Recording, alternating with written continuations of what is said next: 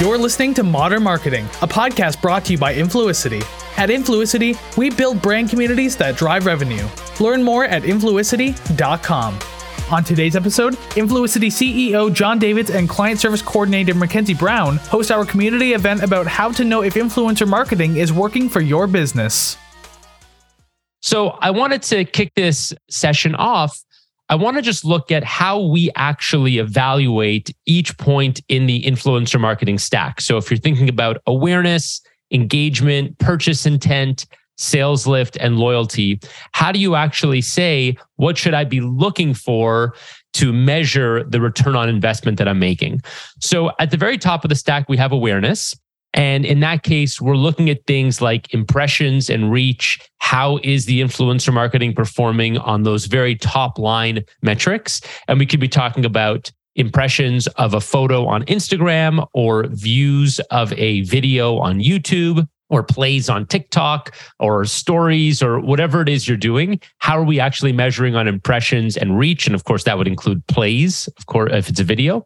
On engagement, we're looking at things such as likes, comments, and shares, also saves. On some platforms, you have saves. And essentially, we're trying to say, okay, of the people that are seeing this, how many are actually taking action? And there's going to be a pretty big jump here. And the reason is because on most platforms these days, the content is forced to you. It's not like you have the option to view it or not view it. So a lot of the awareness metrics, impressions and reach, are effectively going to be everybody that you reach, everyone that the platform wants to see that piece of content.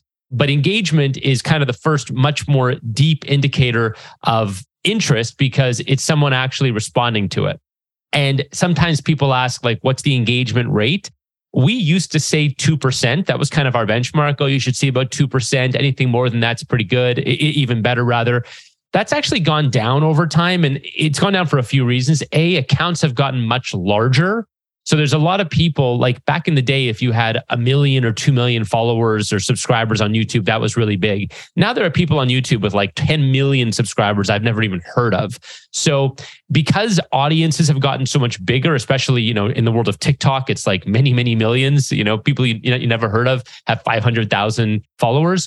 Engagement goes down because there's simply too many people to see every single post. And so even if you have a post that does well, it might only get liked by 0.5% or 1% of your followers, but that's still pretty good, again, depending on how big you are and what platform you're on. So that's just my little spiel on engagement rates.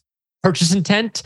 So we're looking at things like web traffic, hang time, conversion. So essentially what we're trying to say here is, of the people that saw this thing and engaged with it, how many of them are likely to make a purchase now or in the future?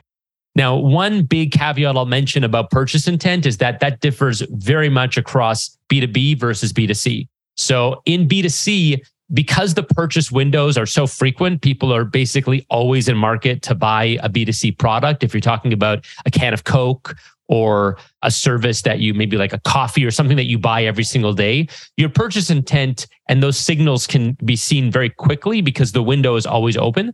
It's very different with B2B and high ticket B2C, things like vacations and travel and cars when it comes to consumer. Or if you're selling B2B software, construction material, copper wiring to put into skyscrapers, those things can be much less frequent in terms of how often you're making that purchase. So even if people are interested, we see this all the time with our clients at Influicity, marketers are very interested to work with us, but they're not going to make a purchase for 9 months. And so you have to look at more than just, are they actually making a purchase? There's all kinds of other signals, and that differs from industry to industry. Sales lift, this one is super simple. Revenue generated, are you actually making a sale?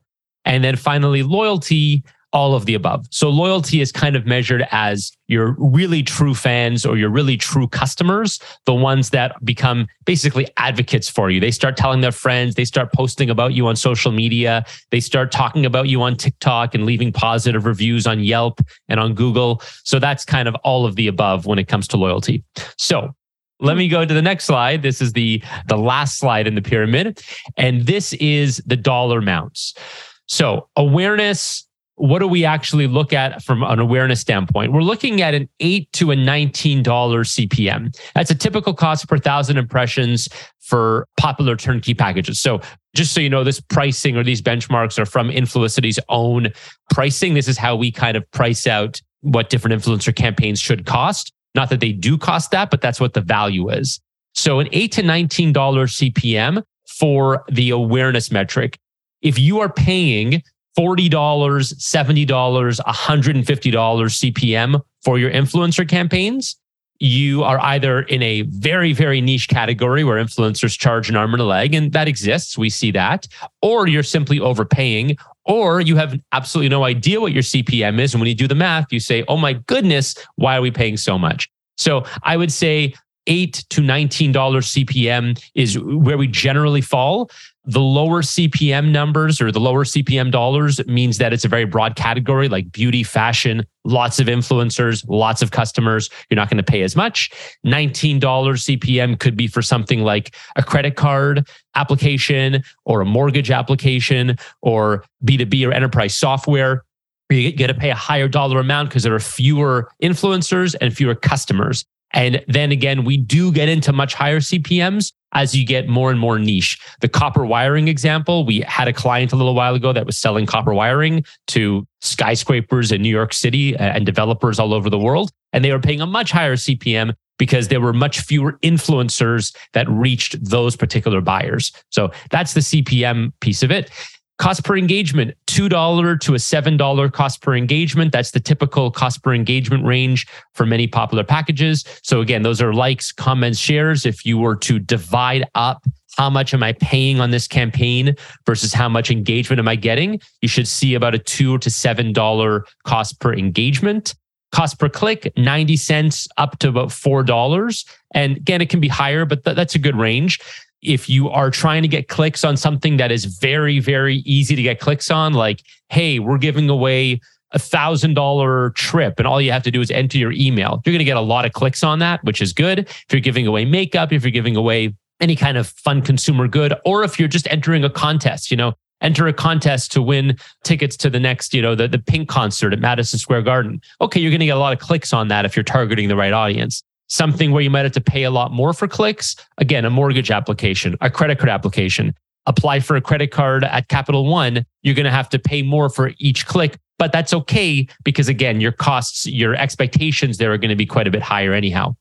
And the final one, cost per acquisition. This is the hardest one of all because it really, really depends on what you're selling. So the CPA could be anywhere from $20 to $90. I'll go again to my credit card example, which I've used a few times. So if you're trying to get credit card applications to come in the door, you might be on the higher end of that. If you're trying to sell something that's super inexpensive and fun and really socially native, you might be paying a lot less for that for every customer. So that's sort of a range that tells you what you should be paying at each level of the stack. I wouldn't take this as gospel. Again, depends on really what you're selling, but hopefully this gives you a nice idea of how at least we think about influencer ROI and how you can do it for yourself. All right, I'm going to take a sip of water here, Mac, while you take over for a little bit. So let me pose a question. We got a bunch of questions beforehand, and I want to get to those right now. Let's start off with the question about influencer software. So somebody had written in asking about influencer software that might tell you if influencers are inflating their numbers. And I looked around. I actually couldn't find anything reliable that I wanted to share with you guys today.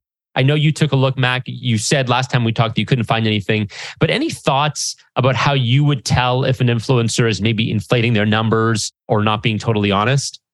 I feel like sometimes you can see some potential, I guess, bots in the comments. That's, I feel like, always a telltale sign. But yeah, like John and I were saying, we couldn't find anything. I know there's tools and whatnot to buy followers, but in terms of engagement and whatnot, it's a little more tricky. I think there would just be a couple bots within the comments because those are the bot followers speaking on those videos. I'm trying to think what else.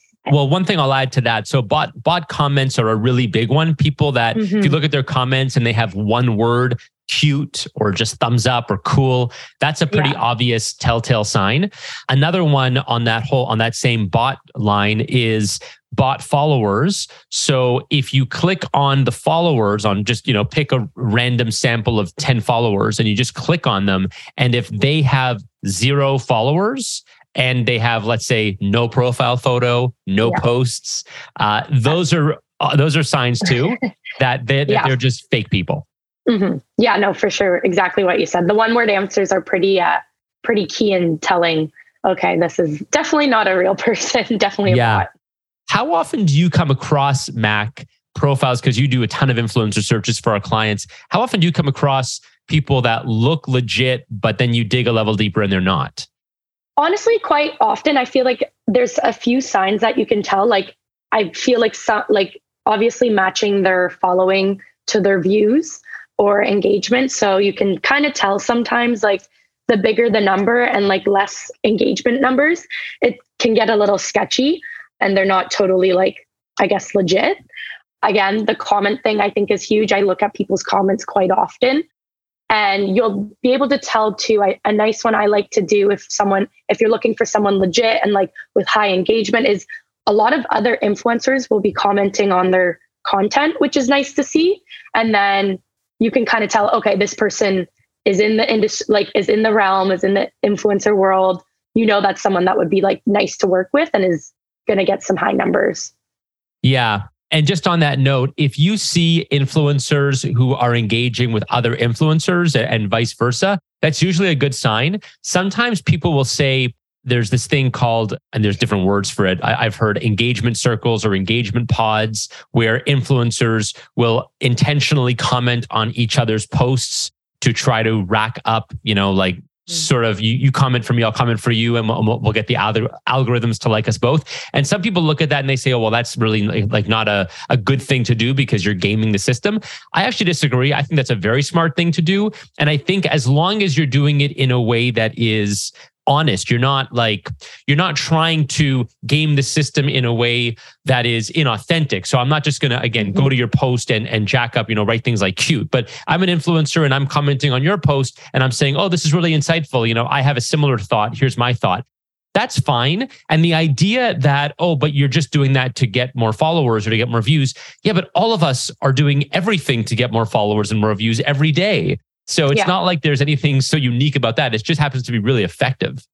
Mm-hmm. And regardless, still, like if they're commenting like, oh, I have a suit by this brand, like you're still talking about the brand in the end. Like we're still kind of like firing comments around whatever brand it may be. So yeah, I think I know what brand you're talking about when you said suit, because we definitely do. We had this. So why don't we talk about that? Let's not name the client, but we had this one client that we worked with, and it was a menswear company. And so we had these influencers basically trying on the suits and showcasing the suits. And then what happened was we started to notice something interesting in the comments. What did we see, Mac? Yeah, I think it was when we were like finalizing it and doing like our final report. We were like going through the comments, and I like always screenshot and share with the client. And like slowly but surely, we were like, wait a minute. Even though like not looking for a blue check mark, but half these people had about 20K up. And we were like, wait, these guys are pretty big. Like we have a lot of big names commenting on this menswear line and like talking about it and asking like more details on like the material and all that. So we were pleasantly surprised, because it's one of those things that it kind of like, you don't think to look for right off the bat. If you don't see someone with a blue check mark, it doesn't mean that their audience and them are influential in some sense. Absolutely. And that's going to become even harder when Meta introduces blue checks by subscription, and the blue check means nothing.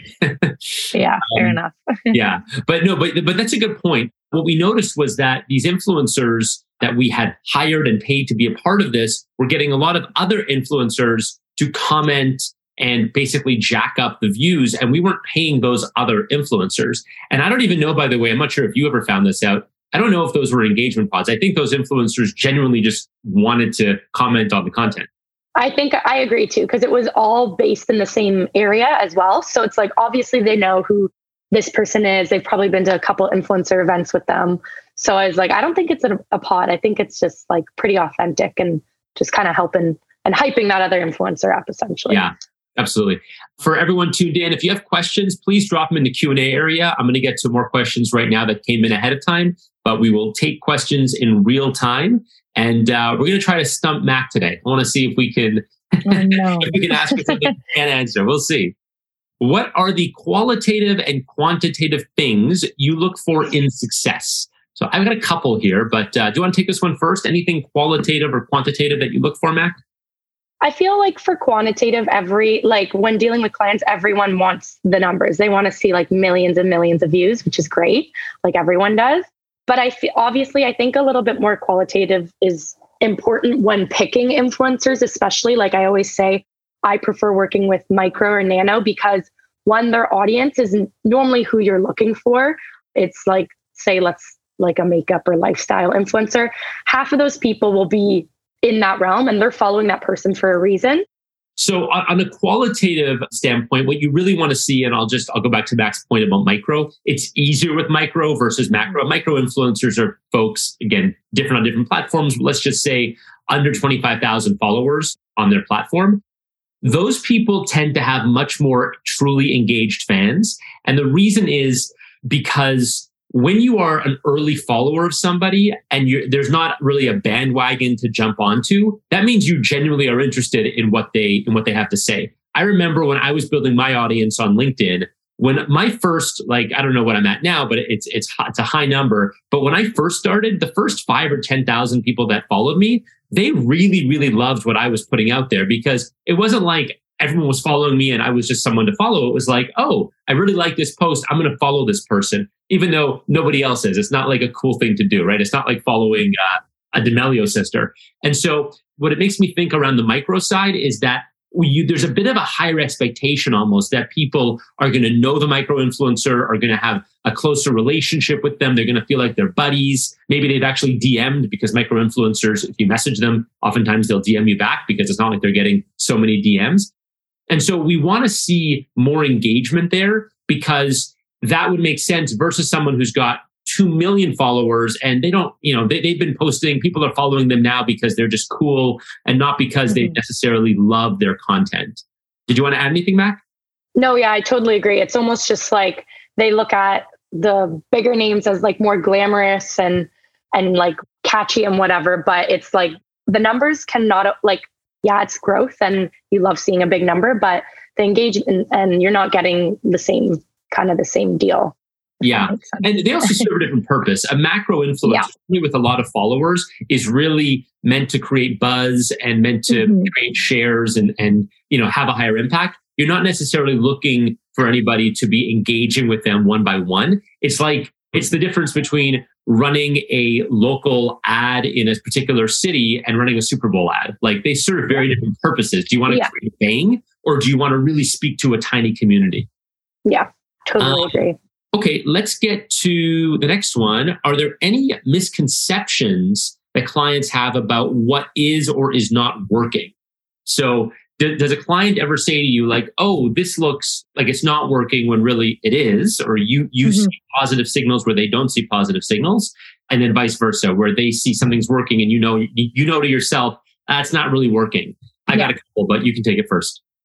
Yeah. So I think just recently we worked with a client and it's funny how clients want it was a TikTok campaign, but lots of the content to be scripted. It's like, oh, I want them to use a voiceover. I want them to do ABC, And we always put through content for approval by the client. And I had one influencer not use a voiceover, just use music. And it was great content still. But they were like, well, this is like, they don't even show this. They don't talk about this, ABC. And I was like, but if you look at their profile, this is what works for them. And this is their aesthetic, not necessarily a voiceover or flashing this is going to make or break what's going to happen. And it ended up like that influence, I kind of pushed for this influencer a little bit more so because I was like, her content matches her aesthetic. This is what does well for her page. This is what her audience gravitates towards and engages with.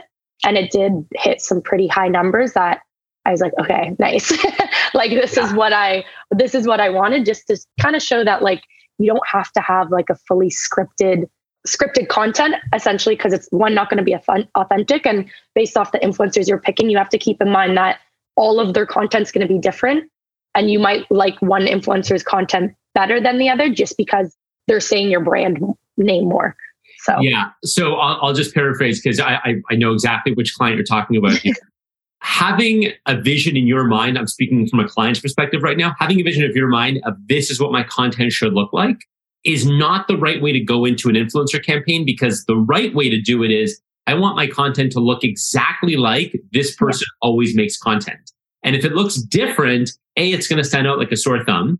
You don't know if it's going to work because like it's unproven at that point. I don't know. Are you going to take one concept and put it into an influencer that's never done it before? You want to make yourself the guinea pig on this piece of content? I would just trust what they've done for the last 5 years and do the same thing. And then if you have a vision for how your content should look, that should be your content on your social channels, on your brand channels, not on the influencer channels. Yeah, no, I totally agree with you on that. Yeah, it's just funny because you do have to kind of persuade the client being like, no, this is going to like, don't worry. Like it's going to perform. Like, yeah, it's just that's our job. It's funny. One more point I'll make about what you're talking about. In this particular case, the client, who's by the way a wonderful client and nothing bad to say, just making a critique about this one point, is they were looking at the length of the content. So it was like, oh, this piece of content is only 9 seconds, and it was a TikTok. And my question was like, how long should it be? What is it going to be better if it's 11 seconds? I mean, they hit every single point. It looks just like all the other content they make. And of course, in the end, it performed great. But the client was looking at some arbitrary point. Oh, it's only 9 seconds, as though that was a negative. Yeah, I actually forgot about the length. They were a little hung up on the length. It's like, oh, well, it just seems a little short. It's kind of weird, right? And I was like, no, but it still hits everything that like was in the creative brief that we wanted to serve. And yeah. And the ironic part about that, Mac, is I bet it took the influencer a long time to make it that succinct. The first probably like 25 seconds, and it was too clunky. Yeah. And they had to. Yeah. Oh, I totally agree. Yeah. Yeah. This podcast is brought to you by Influicity. Since 2015, we've been building brand communities that drive revenue. First, we did it through influencers. Then we added podcasts. Today, we work with world-class brands to build, optimize, and run breakthrough programs that create and capture demand. It's time to stop renting your influence and start owning it. Learn more at Influicity.com. Do clients ever do anything that actually inhibits success? So we kind of just touched on this. So anything, we have a lot of clients obviously tuning into this call, and not necessarily our clients, but brand managers and CMOs at different companies. So what's a piece of advice that you would give, or that you've seen, where when a client does X, it actually maybe hurts, or when a client does Y, it helps? Any tips you have?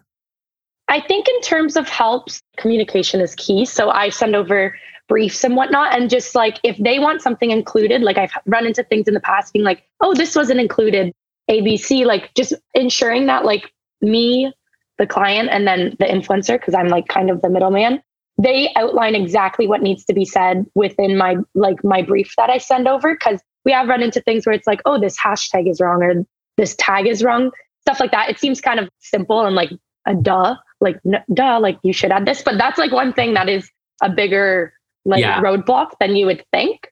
Are you saying that, just to be clear, are you saying that it's wrong, it was wrong in the beginning, or they've just changed their minds? Kind of a little bit of both, including, let's say, like a logo at the end of a TikTok. It's like, like we think we want that in there now. Like, and then just kind of giving them like, it's tough. Yeah. It's just, they change their minds a little bit, I think, as content is coming in, and they're like, oh, well, we could do this better, or we could do that, which is fine. Like we can always tweak content and whatnot. But I think making it clear right off the bat, just so as we're going through influencers and their content, we don't have too many roadblocks. Another thing too, I think, is just getting a really good feel of what kind of influencer they're wanting. So ensuring me that like they want to hit these all demographics to make sure that content is like performing well and they get the message across. Because if there's an influencer and they make content, they're like, oh, well, this is going against everything that we stand, like whatever it may be. Again, it's another roadblock that we run into. So I think being on the same page, because we've run into things where it's like they think this person's going to do really, really well and fits their profile amazing. But then we kind of go back and forth a bit, and they realize, oh, maybe like you should be the one searching for these influencers, because it seems like you know what's going on. I know what you're saying. You've had instances I can think about where the client has come to us with, let's say, 5 recommendations which we've then gone off and secured these influencers. And then the content comes in and the client says, well, none of this content is what I wanted, but the content looks exactly like everything else those influencers have made. And so the question is, well, were the influencers selected incorrectly or have you changed your mind here? And listen, this makes sense. I think something I've always said is influencer selection is 90% of the success of an influencer campaign. And the reason is simple.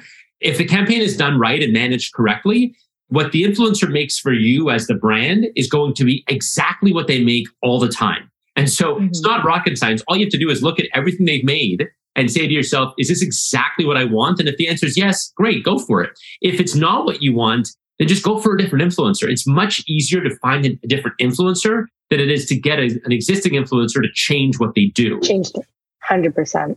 Yeah, no, I've also had, like, even when we're starting a campaign, clients will come in with like 5 huge names right off the bat, being like, can we secure some of these people? Like, blah, blah, blah, blah, blah. And I'm like, okay, let's see what we can do. But I know those are ideal, but that's like, they give me an idea of what style influencer they want.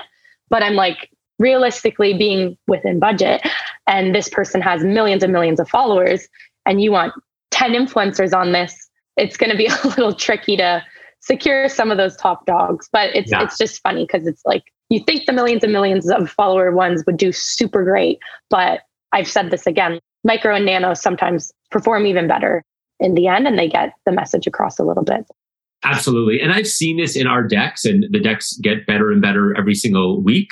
The number of smaller influencers and mid-tier influencers that I've seen being introduced into our proposals versus just the obvious big ones. Like 5 years ago, when Influicity was doing proposals, it would be like the same rinse and repeat influencers in every single deck. And that was a few things. A, there just weren't as many influencers and as many platforms. And it wasn't as obvious that you should go micro. People just kind of wanted to stick to the big proven names. Now, there are so many people creating content. There are so many different platforms. Within each category, there are more people than you would think. And so it just gives so much freedom. It's a great time to be a marketer. It's probably not as good of a time to be an influencer today as it was 5 years ago. I agree with that. Because there's just been this surge in supply. And so you have way more influencers that you're competing with if you are an influencer. We could do a whole other community event on how to make a living as an influencer, because it's definitely changed. But if you're a brand, just remember that you definitely have options, and never fall in love with an influencer because there's always another one next door. It's not like, it's not like you need to work with this person, because if you like this person a lot, there's probably 10 others that we can find you that serve the exact same purpose. One more thing I'll add on here, which is an interesting change that I've seen in my time in the business, which is about 8 years or so, is that there's been a real movement from transactional influencer relationships to sustaining influencer relationships. And there's a few reasons for that. The idea that you should work with somebody one time and then find somebody else, or run a 6-week influencer campaign and then stop. There's a movement now towards, hey, let's have an influencer program that runs continuously. And every month we will maybe switch out the bottom 10% for some new influencers and try out some new people. But the idea of being able to build on the influencer relationship really makes this all much easier, because you don't have to worry about putting all your eggs on this one campaign and saying, okay, I hope this works. It's like, listen, if this works, great. If it doesn't, we've learned a whole bunch of stuff to get it a little better next month. And your costs come down, your influencer options go up, your creative gets way better. And after 6 months or 8 months, you've got an influencer powerhouse that's actually driving revenue. And going back to what I was saying about all those benchmarks at the beginning, the $8 CPM and the $2 CPE, those get lower and lower and lower if you run a continuous influencer campaign versus one that kind of starts and stops all the time. Let me get to the next question here. Okay. What does success look like on TikTok versus Instagram versus YouTube? So the trifecta here, the micro video trifecta: TikTok, of course, Instagram Reels, and YouTube Shorts. Let's stick with those for now. So any differences or any differences in the kind of content that works, or the kind of influencers you see, or anything like that, Mac? I will say TikTok's still number one. I feel like everyone is quoting an audio or is referencing a TikTok. And like literally my thumb will go to my TikTok app before Instagram and YouTube. Like it just does. It's like gravity. It just goes there. It knows what to do. And I don't know. I just think I think lots of Instagram reels, it's still essentially rinse and repeating what's trending or going on TikTok. But success, I think, on those platforms, it's funny, like for influencers I've worked with and like campaigns I've worked on, even building like influencer success, when my friends start to send me like my own campaign, because they don't, and I'm like, oh, I was like, I actually worked with, like I did this. And they're like, wait, what? And it's like influencers that we like will see in where we're from. I see lots of them walking like downtown, like where we're from. And it's just funny because you're like, I know exactly who you are. I've actually emailed you, but you have no idea who I am. But Right. Seeing their content, just like hitting those demos, like I know a lot of my friends for one of my campaigns we did. It's funny because like it was a food centered campaign and we're all like pretty big foodies. They were like sending it back and forth. And I was like, oh, keep it up, guys. Like this is So funny. hitting the engagement for me. So, yeah. We've got a pretty big food client. It's a software company in the restaurant space, and they also have a consumer-facing reservation app, I guess you would call it. Mhm. And so being in the foodie space, obviously that content travels really well on TikTok and Instagram. And creating content, that's actually kind of an interesting campaign to talk about. So we can get into it a little bit. I'll set you up and then you can get into kind of what worked there, because there's a whole bunch of stuff that worked, and we're talking about influencer success. So let's use a case study. Yeah. So this is a campaign where we're basically trying to drive awareness to a restaurant reservation app. And we're doing that by having influencers use the app, make reservations. But the influencer content wasn't about the reservation app. It was about the food. And that's really something that I think people miss a lot of the time. They want to talk about their product instead of the benefit or the lifestyle around their product. And I think this campaign worked really well because we were talking about the thing everyone cared about, which was food at good restaurants.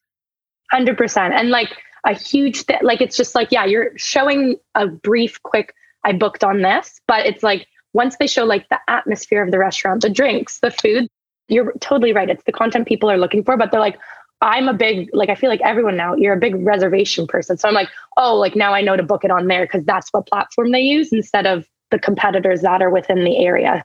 Another thing too that we added onto that campaign was kind of a brand ambassador program.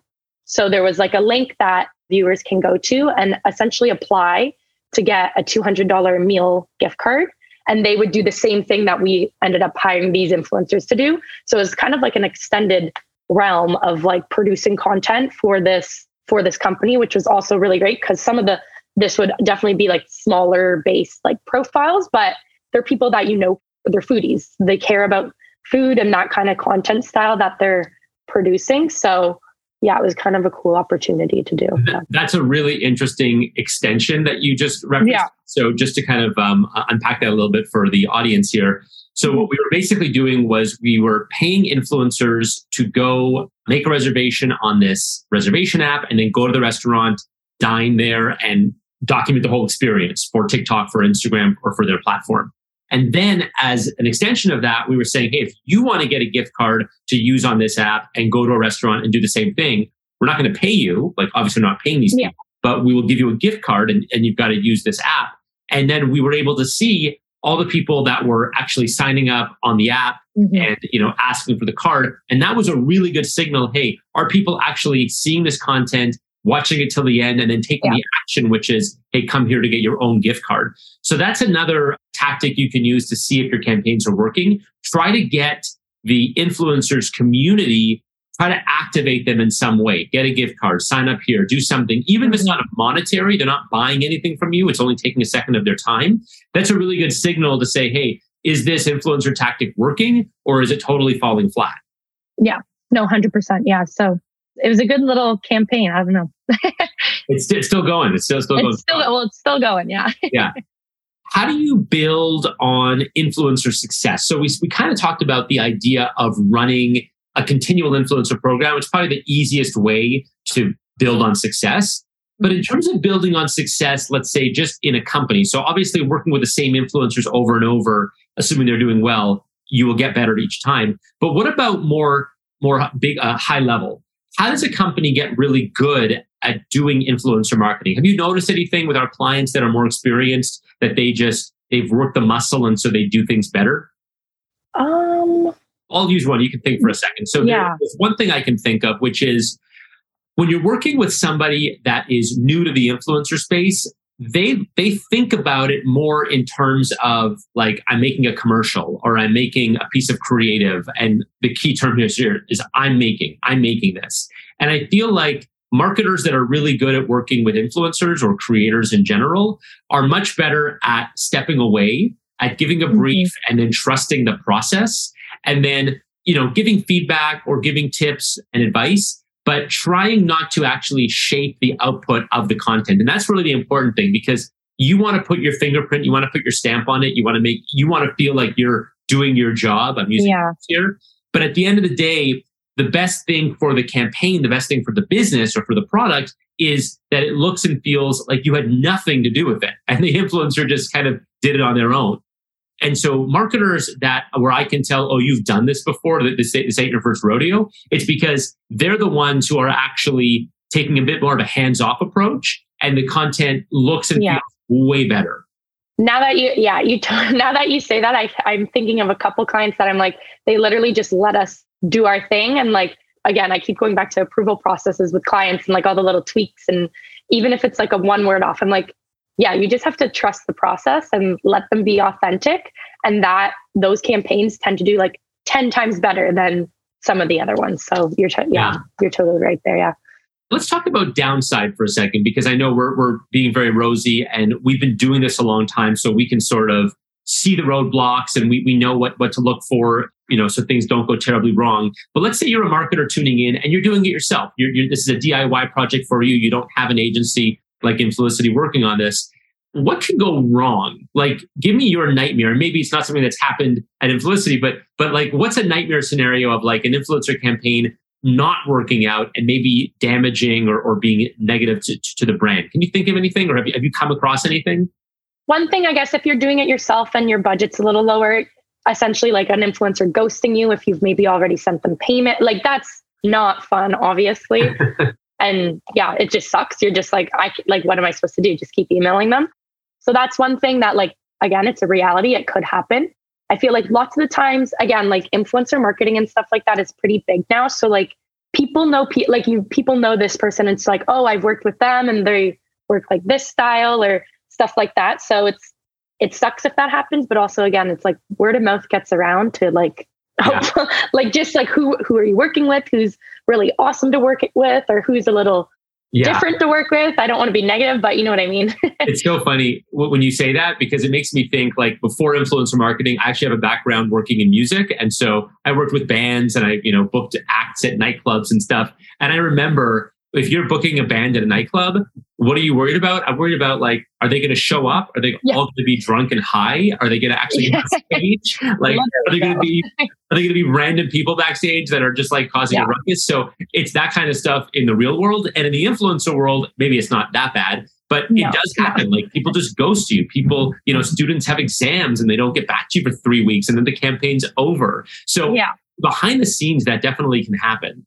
Yeah, no, for sure. That's like one of the, not major things, but it's something, again, it's like kind of reality that can happen.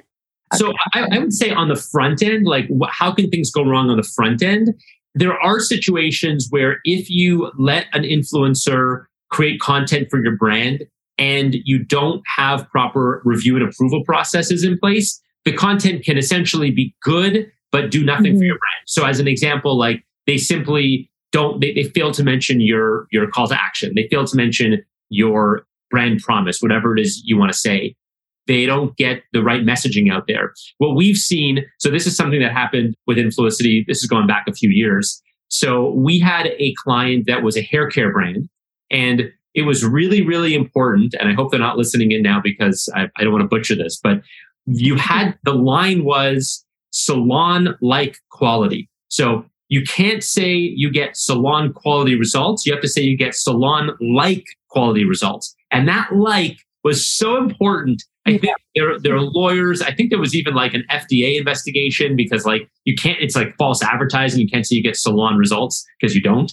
So they had to say salon-like results. And we had influencers that of course were being like, oh guys, it's just like I went to a salon. And we were going, no, you can't say that. It's almost like the like, it was key. Yeah, exactly. So the reason I say that is kind of a funny example, but if you are selling something like medical devices, a product that is regulated by the Food and Drug Administration, something where there's actually laws and consequences. I'm thinking like health, finance, crypto, if there's any crypto companies left, all that kind of stuff. That was a joke, by the way. Don't act on that one. But the point is, you need to be more careful when there's actually little fine-tuned items that need to go a certain way. It's different if you're selling a candy bar or like, whatever, enterprise software where there's not really a downside. But when there's legalities and regulatory issues involved, you do need to be more specific because that's a different animal altogether. Let's wrap up here, Mac, on that note, talking about finance, because we do a lot in finance with banks and all kinds of institutions where there are regulations involved. So is there anything we do? I'm thinking of like, the banking client. Is there anything we do to make sure that their influencer content, I guess we don't really do we do just regular influencer content for them, or is it all pretty managed and it's not like regular influencers? It's pretty managed. We had one little area where we did end up getting a couple TikTokers on board to talk about something. But honestly, it is pretty managed. They have people in mind that they like to work with. I think I joined when we were working with two pretty big names, and it was almost like it was a rinse and repeat process for like 5 months or something like that, where they promoted certain partners at the bank. But yeah, I'd say it's pretty managed on that front. Yeah. In general, if we're working with a bank or a medical company, which are two categories we work with pretty heavily, there's going to be a different process. It's going to be more of a fine-tuned process. So, I don't want to get into the details now because frankly, I don't know if it's of interest to anybody here, but there's kind of a whole different playbook that we use if we need to make sure, hey, like never say this or only say this, or you're going to get your hand slapped if you do that. And the other thing, again, I won't get into too much detail on it, but disclosures are super important too. So it's very important. We've actually had clients say to us like, oh, we want to work with this influencer and pay them, but we don't want them to say that we paid them. And it's like, are you crazy? Do you want to get sued? So influencer disclosures, super important as well. Okay, well, this was a great session. Hopefully you all enjoyed it. We do this every other Thursday, so watch out for our emails. And of course, the Modern Marketing Podcast is out now. Search up Modern Marketing for discussions with some of the top marketers in the world today. And these sessions also go on that podcast feed a few weeks after we do them. I'm John Davids at Influicity. Mackenzie Brown, thank you for joining me today. Thanks for having me. And we'll talk to y'all next time. Awesome. Bye, guys. Thanks for listening to Modern Marketing. This podcast is brought to you by Influicity, empowering marketers to build customer communities that drive revenue. We create massive demand via social, influencer, content, paid media, and of course, podcast. Learn more at influicity.com.